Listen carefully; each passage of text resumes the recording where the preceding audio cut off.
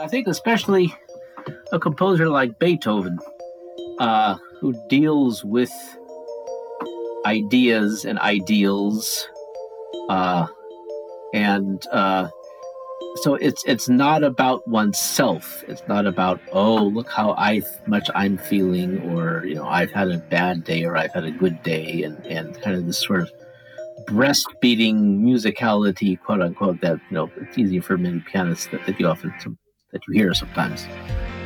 So it's more about let's say awareness of things. Hi, and welcome to And If Love Remains. I am your host, Mike Levitt, and I am thrilled to have again on the show two amazing artists and two friends of mine now. We have Elias Pedersen, our local maestro of music on And If Love Remains, and we also have with us Daniel Shapiro, who is finishing up going through the Beethoven cycle, all 32 Beethoven piano sonatas. We're going to talk a little bit about that, but we're also going to talk about some teaching philosophies. We're going to talk about some really fun things. I'm excited to get into this. We've had Daniel on, so I'd really recommend to go back and listen to our previous show where we introduced him. But just quickly, he is at the Cleveland Institute of Music. He is very he's one of the leading interpreters of Schubert, Mozart, Schumann, Brahms, and Beethoven. He's a chamber musician and has performed regularly with the Cleveland Orchestra, Chicago Symphony, and the Los Angeles Philharmonic. And he is just an all-around good guy. Grateful to have him on and spend some time with us. And If Love Remains. Welcome to the show, Daniel. Thank you. It was great talking with you guys. Fantastic. Yeah. Yeah, well, Mike, do you want to maybe get into some discussion? Of course, we're going to talk about the Beethoven cycle, I'm sure. Yes. But but before that, I'd be very curious about some of your experiences of teaching, and maybe specifically we can kind of hone in on teaching the sonatas, the Beethoven sonatas. How do you approach that with a student? I mean, do you kind of go for, what are they interested in or trying to match? How do you approach teaching the sonatas to a student? It's a very good question, and it's one I grapple with each time I have to teach a lesson on a Beethoven sonata. Basically, I start from the premise that the student is a young artist and has responded to the music, hopefully, and has thought about it and has his or her ideas and also what they're striving for. And so I therefore try to work with that. I don't like to be dictatorial and say you must do it the way I do it. These pieces are universal, and everybody, the door is open for anyone to find their way with them. And so they play, and I just try to listen without agendas, as much as that is humanly possible to do, and try to see if what they have to say, how it registers with me, and if they do something that is different from how I hear it, I have to ask myself if there's any validity, if there's validity to it, if it contradicts anything the composer wrote, et cetera, et cetera. And then at the same time, I've noticed things about these works over the years, and I'm always eager to share my own ideas with them. And then they can feel free to incorporate whatever they wish. Right. I'm wondering if there are any sonatas that you like to teach, or you feel that they're very good for students, and maybe different age levels. An undergraduate student might be different from a master's or a doctoral student that you teach. But do you find certain sonatas very good just from a pedagogical approach? Good question. Well, first of all, I would say for younger folks, most undergraduates, but there are exceptions, like everything else.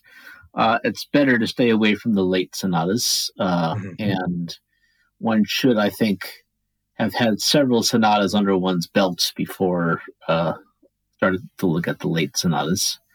Because the late sonatas are sort of a distillation of everything in a certain sense, right? And they're so multi-layered. The one has to have sort of been around the block musically, lithically, intellectually, right. a little bit. So there's that. I guess there are certain sonatas pedagogically for an undergraduate student, something like 10 number 3 and 27 number 1. I think a lot of good principles and ideas about phrasing and structure and how Beethoven works are very clear in those pieces like that. And yes. And especially maybe with an undergrad student, are you trying to share with them like what you feel the composer is intending? Because I know everybody can interpret these pieces in so many individual ways. But are you trying to give your approach? You mentioned trying to listen and find validity in what the artist is trying to do. How much of of that and trying to influence that are you trying to not impose but maybe share? Well, I guess as a general principle, I don't as much have to share my ideas of what it means to me, although I can, but so much as things that can help them find what it means for them. Things like how it's put together, and things that contribute to what the character might be, and how he treats material, and so and then ultimately I think I give them tools, I hope, and open doors for them to kind of really get further into the sonata, and then ultimately they can find their, shall we say, way with them, what it means to them. Mm-hmm. And how does that differ from how you were taught and your experiences with some of your influences and some of the people that you worked with? Well, I think it's very much an extension of how I was taught. Okay, good. Yeah, I think I was, people like John Perry and Leon Fleischer gave me, tools and ways of thinking about the music and ways of penetrating the music. They gave me ways of approaching it. And then from there, over the years, those keys have unlocked, to whatever degree they have, my understanding of what this music is all about. I would be very curious. I know you mentioned, those are both big names in the piano world. I've really only come into contact myself with Leon Fleischer when I was up in Maryland. I never played for him, but of course I had a lot of friends that performed for him, and I've seen him perform a few times live, some just left hand and some both hands. He's always been a great inspiration for me. I love his Brahms concerti and Beethoven concerti. And I'd love to hear more, because you really do have a personal link with him. And for many listeners, they might not know he passed away recently. Yes. And I know he was a big influence for you. And I always find it fascinating to, get those direct links. And he also studied with some of the greats. So I don't know if you'd be able to expound upon maybe more details of how it worked in lessons. How you were influenced by him. What were some of the things that you gained just from being around him?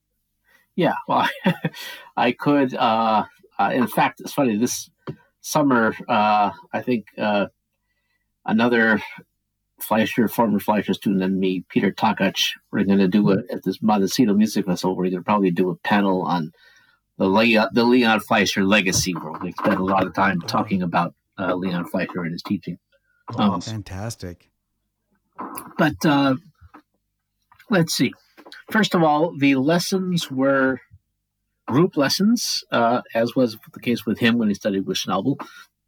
So one attended not only one's own, obviously, but the other lessons in one person's group. And so one heard a lot of repertoire, and that really expands one's awareness further. Yeah.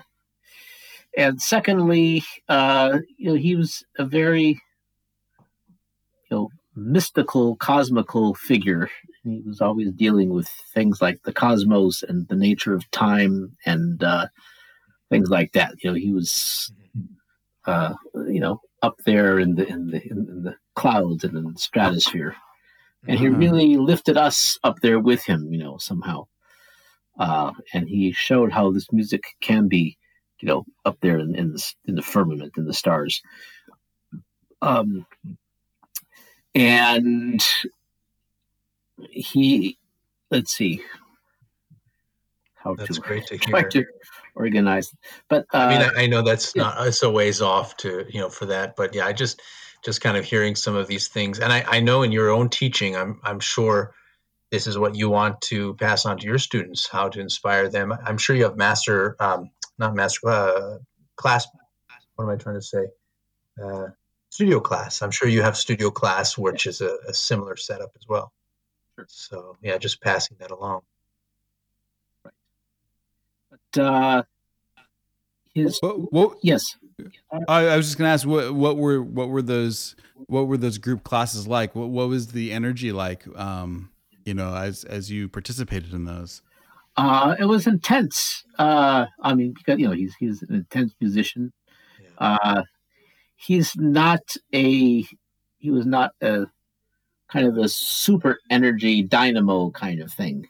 He's not highly charismatic and jumping all over the. He pretty much sat in his chair, or he would sit next to you. Playing along with his left hand, kind of doubling what I was playing at the top of the piano, and kind of conducting and gesticulating with his right hand. Yeah. So it was, in a certain sense, contemplative, philosophical, exchanging of ideas, idealistic, but it really transformed one to a higher. It's funny. He uses the word. He loved to use the word awareness, and he often even will pluralize. We talk about awarenesses, and in a sense, that's to a large part what he was about, is being more and more aware of things, of the cosmos and of life and everything. and having the art and specifically piano being a reflection of the cosmos, is that what you mean? In a sense, yes. Yeah. The art is the piano. The fact that it was a piano was in a way almost secondary. They were music lessons. I have a theory of art, and music as obviously an extension of that, and piano, but of art being kind of a fractal science of the cosmos. How it all reflects on each other, and the deeper you get into it, the more it reflects upon itself, and it's it's interesting as you read these scores and you get into and perform these pieces. You become a reflection of that greater sense, I guess. Yes, hopefully. And I think especially a composer like Beethoven, who deals with ideas and ideals, so it's not about oneself. It's not about, look how much I'm feeling, or I've had a bad day or I've had a good day, and kind of this sort of breastfeeding musicality, quote unquote, that it's easy for many pianists that you hear sometimes. So it's more about let's say awareness of things, if that makes sense. I love the sense, and also in your performances, the the sense of architecture and timing. And I'm wondering, I think of Fleischer as such an architecturalist in his performing. And I'm wondering if while you were preparing this performance, the series of the Beethoven sonatas, and this is the third time that you've done it, if there were any challenges. I know last time you were on the podcast, we talked about a couple sonatas that were particularly difficult technically, but that can be, taken in so many directions. But what was your approach maybe in this go round, especially since I know you just performed one, or you have 106 coming up in some way. And I wonder if you could talk about that and maybe some of the aspects that you're trying to bring in this preparation, the architecture, the sound, the timing. Maybe speak to that and how difficult that is, or what challenges you had. Boy, that's hard to put into words. It's a very good question. I think, the ultimately, it's a matter of bringing across, the essence of the piece and the message of the piece, the world of the piece, and that's always a challenge. And that involves everything, architecture and color and technique and phrasing and understanding what the text means and all that kind of stuff. And I guess, as one goes through these, as one gets mature and goes through these sonatas more and more, one begins more and more, first of all, to realize that is what it's all about, is to somehow convey the true inner core or essence or spirit of the work. That's our primary task. And then to make that, really come alive as if for the first time on stage, even though one may have practiced it hundreds and hundreds of times, in the practice room. Right. But having said that, as one gets older, if the ideas of what to express become clearer, how to get the fingers to do them becomes less easy. It requires more and more work. Yeah. Did you find any particular challenges? I mean, I don't know how much you want to delve into your own preparation for some of these, or even how detailed you want to get into technical aspects or musical aspects. But since we're getting into the last couple recitals here of this entire series, you have 106, and then you've got the three late Beethoven sonatas, 109, 110, 111. Anything particular you might want to share for the more pianophile type listeners? Well, I mean, obviously 106 is just famously is just relentlessly awkward and ungainly and difficult to get through. And the most difficult, arguably, technically, is the fugue, which you have to start after you've already been playing for a half hour. Right. And then, so you're already kind of tired, although I guess the muscles have had, it's not, the slow movement is less of a certain kind of difficulty anyway. But then within the fugue, the last few pages of the fugue are the most difficult. And so when you're tired from trying to play the fugue, and then you got those last few pages standing in front of you, and those can just feel like, oh my God, I got to get through that. Yeah. So, but it's just these pieces are so complex, that the hand is being and very contrapuntal, and so the fingers of the hand are being constantly doing so many different things at the same time. So it's very challenging, taxing. Yeah. Well, it's interesting because you mentioned talking about especially as one gets older, in some ways, like, these sonatas are a young man's game, but in another way they're not, because to understand them and to truly appreciate them and to turn them into the art that they are, you have to have that life learned. And yet at the same time, that it's as I've noticed, as I get older and my hands get a little more tired, it becomes more of a challenge to express what you've learned, right, exactly, through life lessons. Yeah.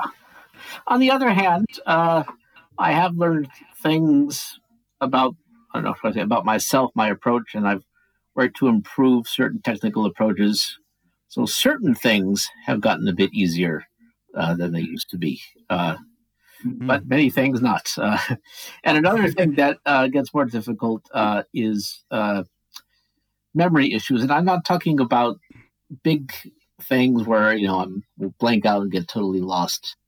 But it's like, those little details, in the moment of performance, one starts doubting oneself. Does that chord have the third in it this time, or is it not?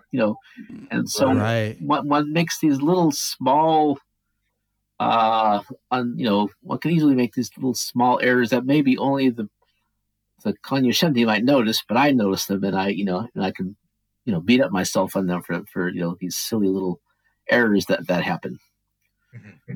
So there's that aspect of it too. Yeah, that's for sure. Yeah, it's a good point. I'm go ahead. I'm trying to think of other.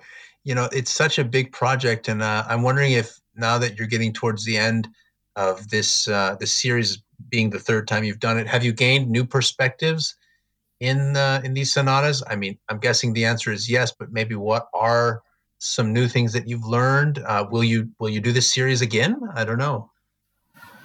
I have no idea. I hope I will.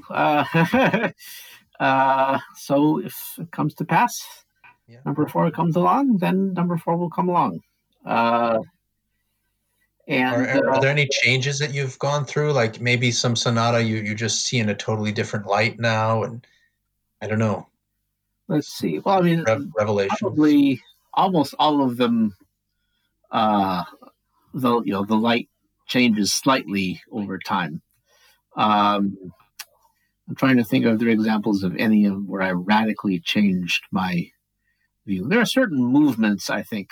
101, I think I really evolved over time and play quite differently now, I'd like to think, than I used to. And have a better understanding of how it all fits together. Mm-hmm. I love 101. And I'm also learning, and this is difficult to put into words, and this is about, I guess, piano playing in general, but especially in Beethoven in particular.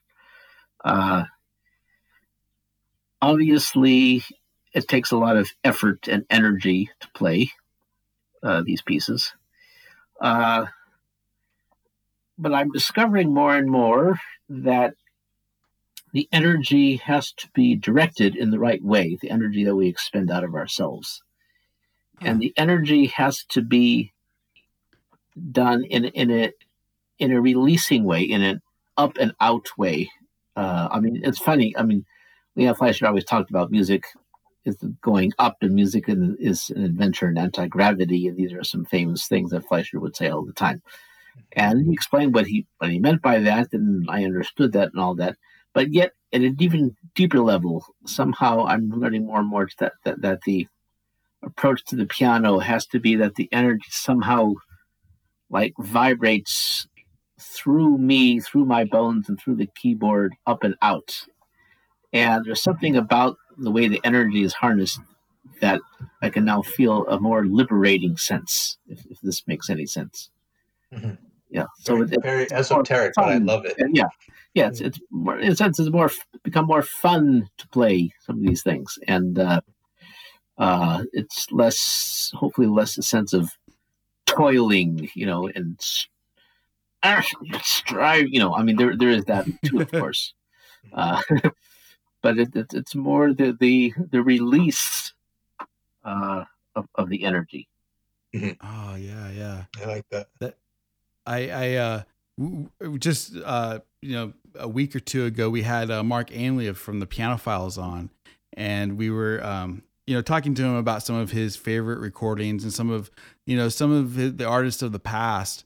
And I'm curious for you, is, maybe as you're going through these sonatas, who are some of your influences that you listen to, or is there, how do you, maybe not how do you approach it from a performance standpoint, but from a listening standpoint, who are the people that you really appreciate?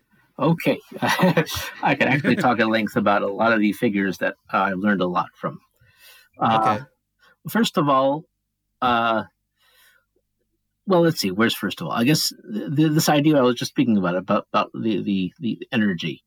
When I listen to Cortot and Edwin Fischer and Arthur Schnabel, I really feel this kind of the way the energy is released, and I find it liberating to listen to them.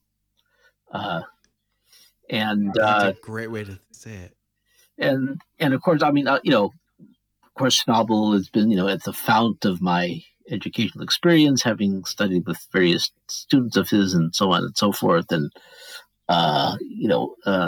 so that's been kind of a thread through my whole life. But also, like I say, when I listen to, even if I don't hear, I've hardly heard Cortot play Beethoven, but, in a different way, right. If I reinterpret the way he approaches something like, whatever, the Liszt Sonata or a Chopin Impromptu or whatever it might be, I can feel his approach to music and his approach to the instrument. And as I say, it's liberating and inspiring. And people like Edwin Fischer, one has the sense, and this I think is something I've profoundly truthful for me, I found, is that you have the sense that he's making it up, that it's completely spontaneous. Right. And that's what I try to do the time I play. I mean, we've talked about this last time, I can't remember. And now in order to do that, to a certain extent, I mean, I've even heard that Fischer would intentionally under-rehearse or under-practice. Who knows if that's really true. But, on the day of the performance, I barely touch the pieces I'm going to play. And I want to have a sense of reawakening and rediscovering the pieces when it comes time to play them, so that I'm not just kind of trudging out the old formula. Right. But I learned interesting. That from, especially from Edwin Fischer. In a very different way, a person who has really had a huge impact on me my whole life is Rudolf Serkin. And one of my favorites. There's this incredible depth of feeling and deep sincerity of expression that one hears with Rudolf Serkin. And so even, any of these great pianists, there are performances one might like and ones that might not like, and so forth. But one comes away with certain understandings, and with Serkin, it just goes so deep, just really the fundamental, the depth of the music, and it's expressed with a kind of truthfulness, if you will, that he really means it from the bottom of his heart, So the superficiality and the slickness and the quote nice piano playing, that we hear so often these days. It's not what it's about when you hear Rudolf Serkin. It goes so much beneath that.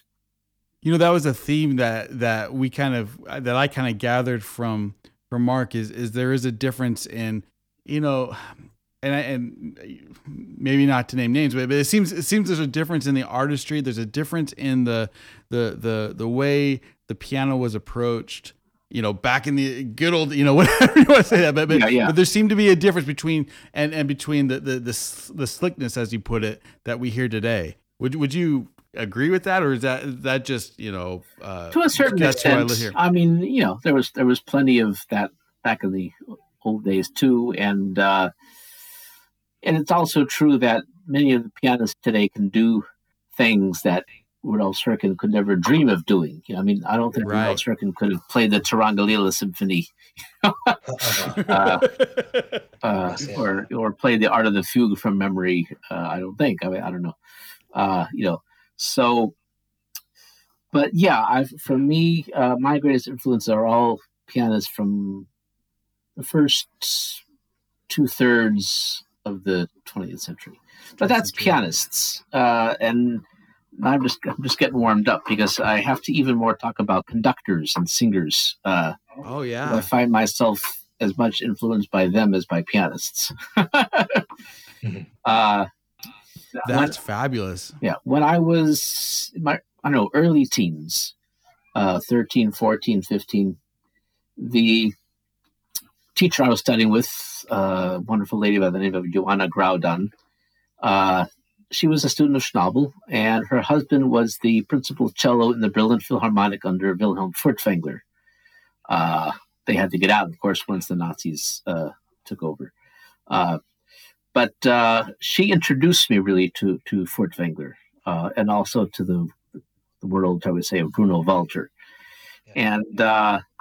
And so I learned, a tremendous amount, and am deeply, I think, influenced by Wilhelm Furtwängler's way of making music. And when you talk about, we mentioned briefly, the sense of architecture. He was the supreme musical architect, and one sensed this wholeness, this connectedness of everything when Furtwängler conducted a work. And even his famous so-called rubato, his flexibility of tempo, somehow was done in a way that brought out the inner structure of the piece. One can change tempos in a way that can devastate or weaken the sense of how a piece puts together, or it can be done in a way that enhances it. And I found that a musical piece it's like curved space-time. If you play it kind of all in one exact tempo, it kind of remains flat. Right. And so the subtlest manipulation of tempo can give a kind of monodimensionality if it's done in a way that reflects how one has to have a deep understanding of the piece in order to do that. But also with Furtwängler, there's this sense of naturalness where you have the sense that the music is playing itself. Anyway, so these have been huge influences on me, and Bruno Walter similarly. When I always felt the meaning of the music with him and his wonderful lyricism and flow and enthusiasm for making music is really a tremendous inspiration. I read a great biography of Walter, and I can't remember who wrote it, but I really gained an appreciation after that, and having listened to some of his old recordings, and just very beautiful. Not the same, maybe more freedom than a Furtwängler type, but I don't know, just beautiful, and heartfelt and sincere. Yes, absolutely. And it's interesting. I mean, the Bruno Walter of the first half of the 20th century was very different from the Bruno Walter of the late Columbia Symphony recordings. Those have a kind of serenity and inner tranquility, which is wonderful, but wasn't that way when he was younger. He was driven. Fire. There's a Fidelio, from the Mets from I guess the 50s that's just smoking. I mean, it's really. So, and then some great singers, just the way they communicate, the way they sing. In a way, Lotte Lehmann and Elisabeth Schumann have taught me more about music making than just about anybody. Just listening to a few of their recordings, or a Hans Hotter, or a Maria Callas. It's just a way of communicating the deepest emotions in the most, sometimes in the most subtle way, in the sense of timing and the way rhythm is used is, so subtle and wonderful and profound. Anyway, so and yes. as a pianist, do you try and maybe not emulate that, but how do you try to incorporate some of those things, both as conductors and singers? How do you try to incorporate that into your performance? Or is it a separate thing? Like the piano has its own beauty, and you try to exemplify and show that off more than bring other things into it. No, I mean, I guess what I think happens most of the time is one can't find a direct plug and influence here and it comes out there. I just listen to these great singers and then I put it into my brain somehow, and then I sit down and play. I listen to Carla sing Verdi, and I'm not going to be playing Verdi on the piano. And I wouldn't play Beethoven the way she would sing Verdi. But something translates. There is something there that cuts across these genre barriers, if you will. I love that, because I don't know if there's any formula or if a computer could ever say what that is. It's hard to put into words, but you just feel something, and maybe the sense of timing, maybe the sense of phrasing, and it might, like you say, it's different for Verdi and Beethoven.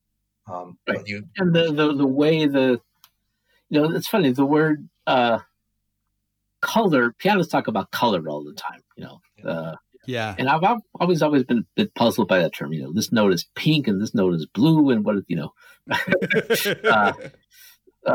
so I've always thought of colors as shadings, emotional shadings. If a piece overall has a certain general emotional world, then there are 1,000 hues, within that. And a singer is, especially like a Maria Callas, she's like a painter with her voice. And you sense these subtle shadings, word painting in the way she colors her voice. That's really, thrilling to hear. But also, I was going to say, once in a while, I might, if there's a particularly beautiful melody, I might sometimes say to myself, well, how would Leonard Warren sing this? How would it sound if he sang that? Or how would Elizabeth Schumann sing this particular phrase? And sometimes I might try to imagine that I'm imitating that person singing it when I'm playing it. That's good. I think we teach students too, and that's actually one of the hardest things when I was a student, and now I realize on the other end of it. For example, my teacher used to ask me maybe to sing a phrase or a melody, and I would just clam up. I was very embarrassed to sing in front of my teacher. All the excuses, my voice isn't good. And now when I ask students to sing and they clam up, and of course I can just say, oh, you sing the phrase like this, da da da da, and I don't mind. But it's so incredible how just being on the other side of that scale makes you think about the music and not about yourself. I wonder if in your own teaching, I mean, obviously you were already fantastic as a youngster, and you studied with some of the big names. So clearly there was an emerging talent that they saw. But did you find that your sense of making music, or just, I don't know, doing these sorts of things at the piano, being influenced by voice or vocal issues, has changed Absolutely. since you were okay? Since you were a student and growing through that, and even becoming a teacher. Yes. But actually, what I was going to say is that I also realized that students do clam up when they're asked to sing, and so I maybe I'm too nice, and I generally don't ask them to, but I'll tell them to go sing it at home, and this is something that Fleischer also hammered away. He says your voice is your own teacher, or words to that effect. And especially with a vocally inspired composer like a Mozart, or Chopin. if one sings a melody with as much expression and refinement, and whatever as one possibly can, you sing it, and then you go to the piano and you try and imitate what you just sang. And you also, you listen to your choice of syllables and all of that. It doesn't matter how in tune you're out of tune, or how croaky your voice is, or whatever. Actually, some of the most inspired singing I've heard is there are these master classes of Lotte Lehmann from the Music Academy of the West in Santa Barbara. She gave when she was, long past singing in public. But she sings a couple of lieder with her, as she describes, her croaky voice, and there's no voice left per se, but yet she somehow brings across the songs that she's singing with such incredible vividness and inspiration, and so, that's why. So I tell them, sing this phrase or whatever, and then try to duplicate that at the piano. And that's really, if you do that enough, then you don't need teachers. I wonder if we can go back a little bit, since we've gone off to some singers and conductors. But I have a couple part question here, going back to Schnabel, but also to Serkin, Rudolf Serkin. And it's funny, he was one of the first pianists I think I had a CD of when I was a young teenager, or maybe like 11 or 12, and I got his Brahms concerto. I can't remember if it's with Schulte, do you recall, or Zell? No, probably or Ormandy, maybe. Ormandy or Zell. Okay, so that was always the go-to Brahms number one for me. And of course, I heard Fleischer's later, and that's great. But for some reason, I always hold the Serkin in my mind as sort of the ideal. So I'm wondering two things. One is, when you listen to old recordings, and I'm sure you've heard myriad recordings out there, do you find yourself coming back to some of them, or saying that some are like that's your way of doing it? Of course, you've recorded them too, so maybe this is really the way it should be. And do you think that's helpful for students to be listening a lot and comparing them? And the second part is, what if Beethoven, this is kind of conjecture, but what if Beethoven came back and heard Schnabel play his sonatas, or heard Serkin play, or heard you play, or heard one of your students? What do you think he might say? Well, to the last There's question, no right answer. that is the question I ask myself practically every second. If Beethoven were listening, what would he think? Uh-huh.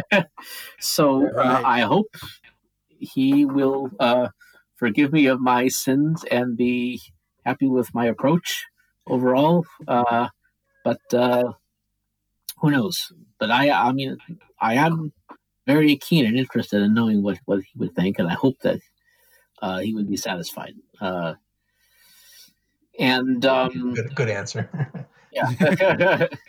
And I would like to think that if you heard, for example, Schnabel's recordings, I think Schnabel caught a lot of what Beethoven's music is about at its core, and therefore he would be pleased.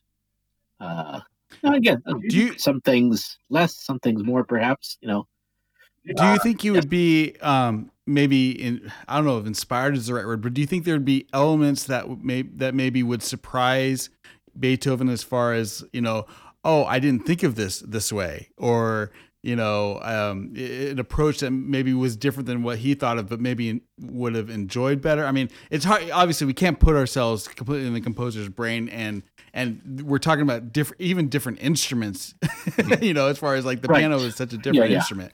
But maybe, what do you think though? That gets into some deeply philosophical issues, because maybe there is a sense that when the composer first writes down what they may not realize fully the implications of what they've written down. Right. And so when some of those implications maybe are realized by a performer, maybe they might think, either they might say, I hadn't thought of that, or maybe they they might say, I hadn't thought of that, but come to think of it, maybe actually I did. I just didn't realize that was what I meant. Right. Right. That's a good point. But we know, I think there's some evidence that Brahms was pretty open-minded and when he heard people performing his works, and he felt that if people, got across the basic essence of the piece, he wasn't dogmatic about one way or the next. Yeah. Okay. That's it's difficult to say. So it's possible Beethoven might be surprised and delighted by some things. Right. And another question about kind of older recordings, and this is just a thought I had. So, go with me on this little Goose chase. Goose chase. I wonder, similar to music, it's funny. We think about Bach and Beethoven and these great composers, but the truth of it is we only play a small portion and theoretically the greatest portion of what they wrote. And in the same way, we hear how many recordings are there that are lost or aren't significant enough to be kept. And so what we hear from the past or what we imagine from the past is actually great because it was great and it is worth remembering, and comparing that to today is difficult, even from the standpoint of we're comparing the very, very, very, very top best of the best of the best compared to everything.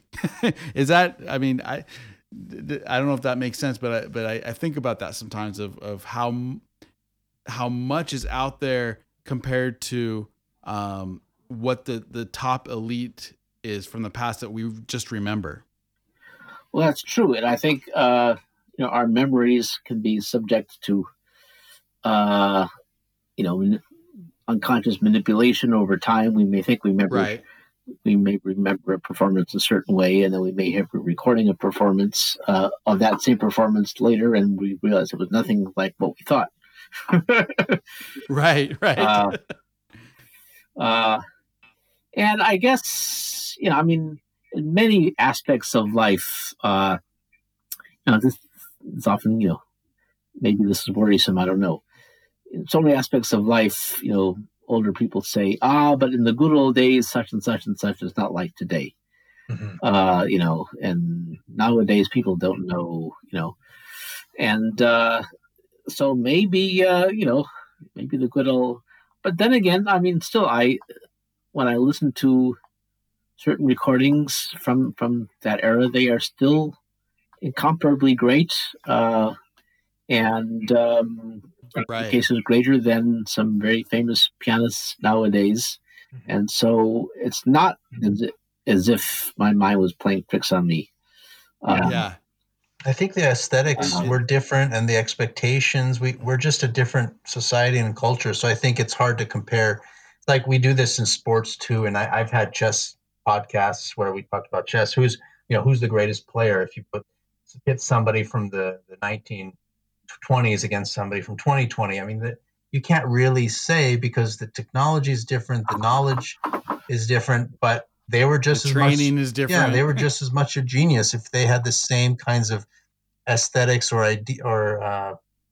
knowledge that we have now, or whatever. In music, it's a little bit more esoteric, but yeah, it was just different ideals in a way. And I love listening to not only Horowitz, but going farther back, like Courtauld or like you say Fischer or Rachmaninoff. Hearing him play his own pieces. It's phenomenal, but it's very different from how somebody might interpret it today. They're both great, but they're very different. So right. At the same time, I think a lot of times, how do I say this? Because they were interpreted very differently back then than now, it doesn't mean that we're correct now and they weren't back then. In certain things, yes. Especially in older music, we're learning more about, how music, like Bach was played, and some things can sound very hopelessly heavy and romanticized, etc., etc. But sometimes I think maybe today we're emphasizing the wrong things, and we have to try to. I think I even heard Mark Enley say this. We have to he was quoting somebody who said, we have to seek what they sought. These great artists, from the first few decades of the 20th century. By the way, I should also mention Myra Hess, another idol of mine. Yeah, her Appassionata is famous. I mean, what a firebrand she was. That is quite a performance. She had tons of energy. 10 and both Brahms concertos and Mozart and some Mozart concertos. She was one of the great Mozart players. Mm-hmm. She was a beast at the piano too, but very refined when needed. Yeah, a sort of a beast with a twinkle in the eye. Yeah. Yeah. That's fantastic. I love watching some of those old videos where she's playing. I mean, probably because of the setup they had to have in London, where she's more in the back and she's doing a concerto, where the piano's sort of up on a stage. It's just phenomenal to me, because that just wouldn't happen today. Although I've been in similar situations where the solo piano was horribly played, but that's just how it was, and she did fine with it. So, anyway, go ahead, Mike. What are you going to say? Oh, I was just going to say, it was we're kind of. I'd like to talk a little bit as we're finishing up a little bit. I'd like to talk a little bit about the 106 that's coming up that you're playing, and specifically, there may be listeners here that aren't as familiar as others, and I'm wondering if you can maybe talk about the 106, what as maybe a new or rare, fairly green listener, what should they be listening for, and what makes this sonata so special? For me, this piece is one of his most ecstatic pieces. It is incredibly joyful and exuberant. That's the word. And utterly just almost out of when Beethoven once referred to kind of he said, "I am the Bacchus of music." You sense that with this music right from that incredible opening.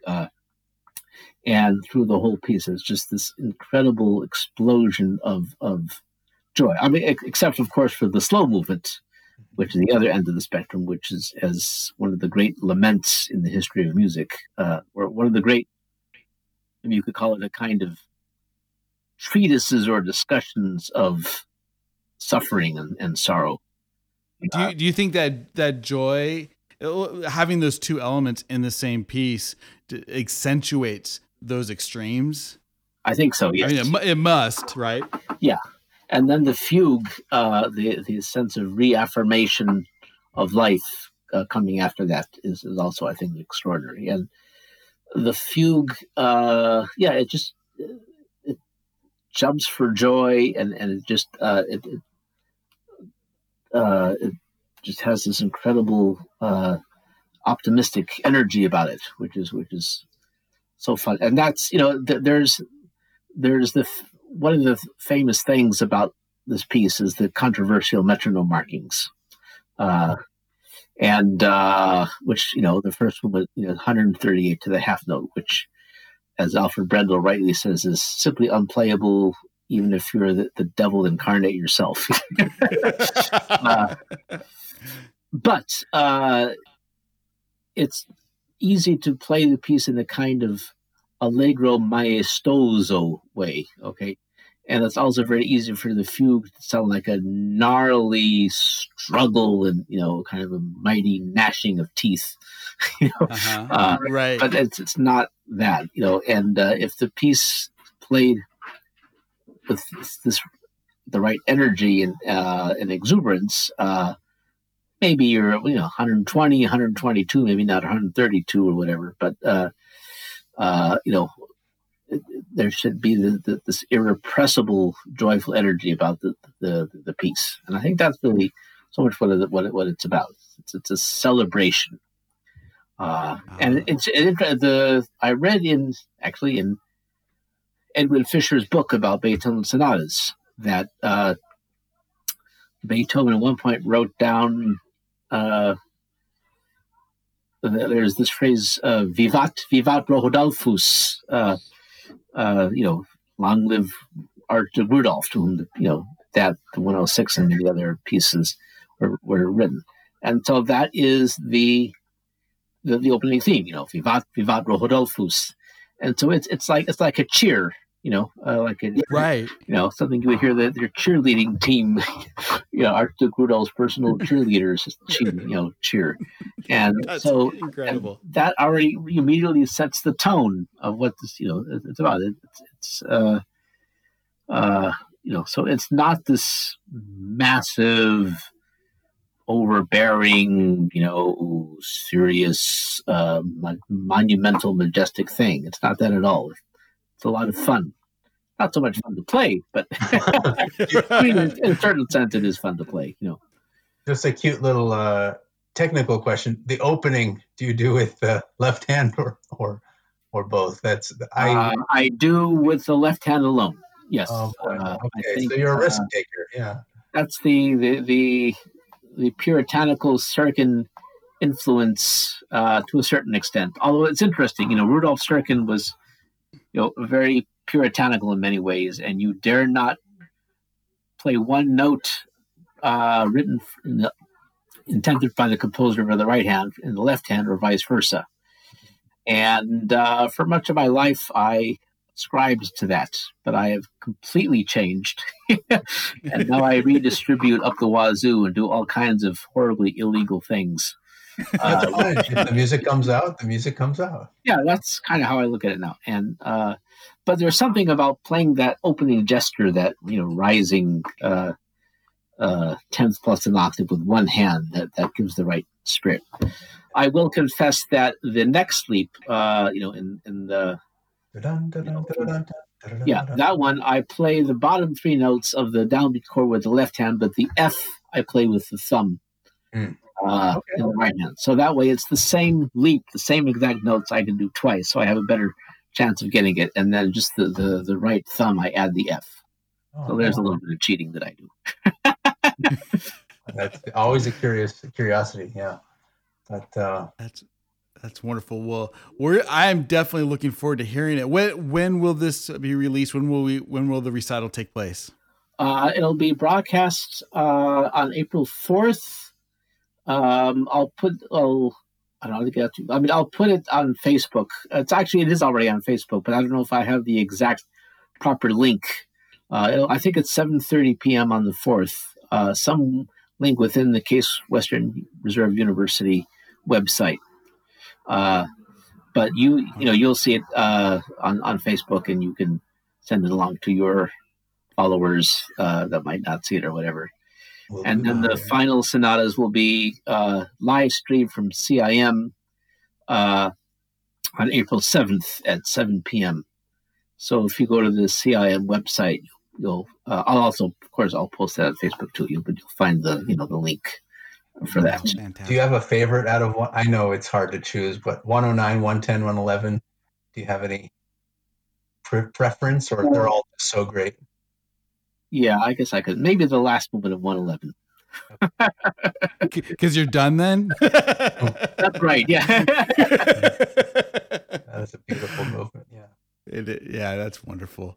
Well, I want to thank you so much for your time. Is there, for anybody who wants to support you, what is there anything that anything you'd like to promote, anything you'd like to talk about that we've missed? Free advertising time. Absolutely. Well, let me think about this. I have a website, danielshapiropianist.com.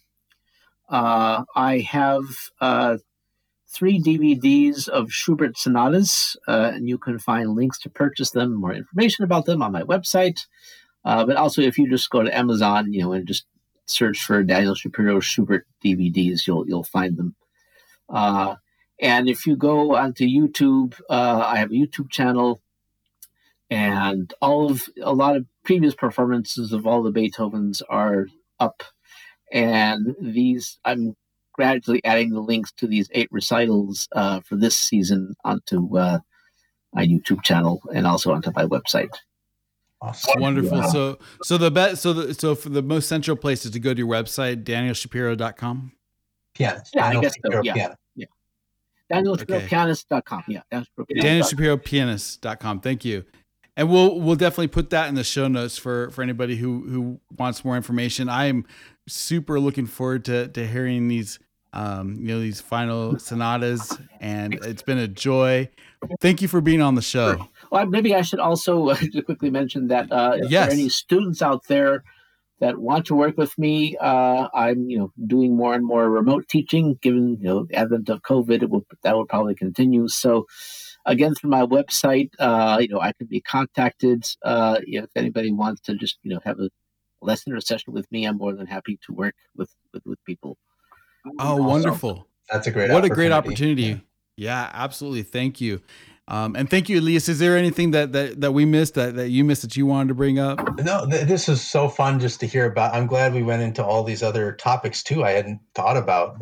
Singers and conductors and it's one. It really is important, I think, for pianists just to get a larger sense. And I think you bring so much life and life experience to music making that it's sort of a lost art. So I appreciate you doing that. Well, it's been a lot of fun, and a lot of this stuff I'm happy to talk about for hours and hours. I tell you, I love chatting with people for hours and hours, but I don't like lecturing. No, I hear. Well, I have fully enjoyed the conversation, so this has been a blessing, and I appreciate your time so much. My pleasure. Thank you both. It's great talking with you guys, and I hope I'll see you guys soon. I guess, Mike, we haven't ever met in person, so I hope we will. I look forward to it. Yeah. Absolutely. So everyone, thank you so much. And I hope you've enjoyed the show. This is Mike Levitt, and you've been listening to And If Love Remains.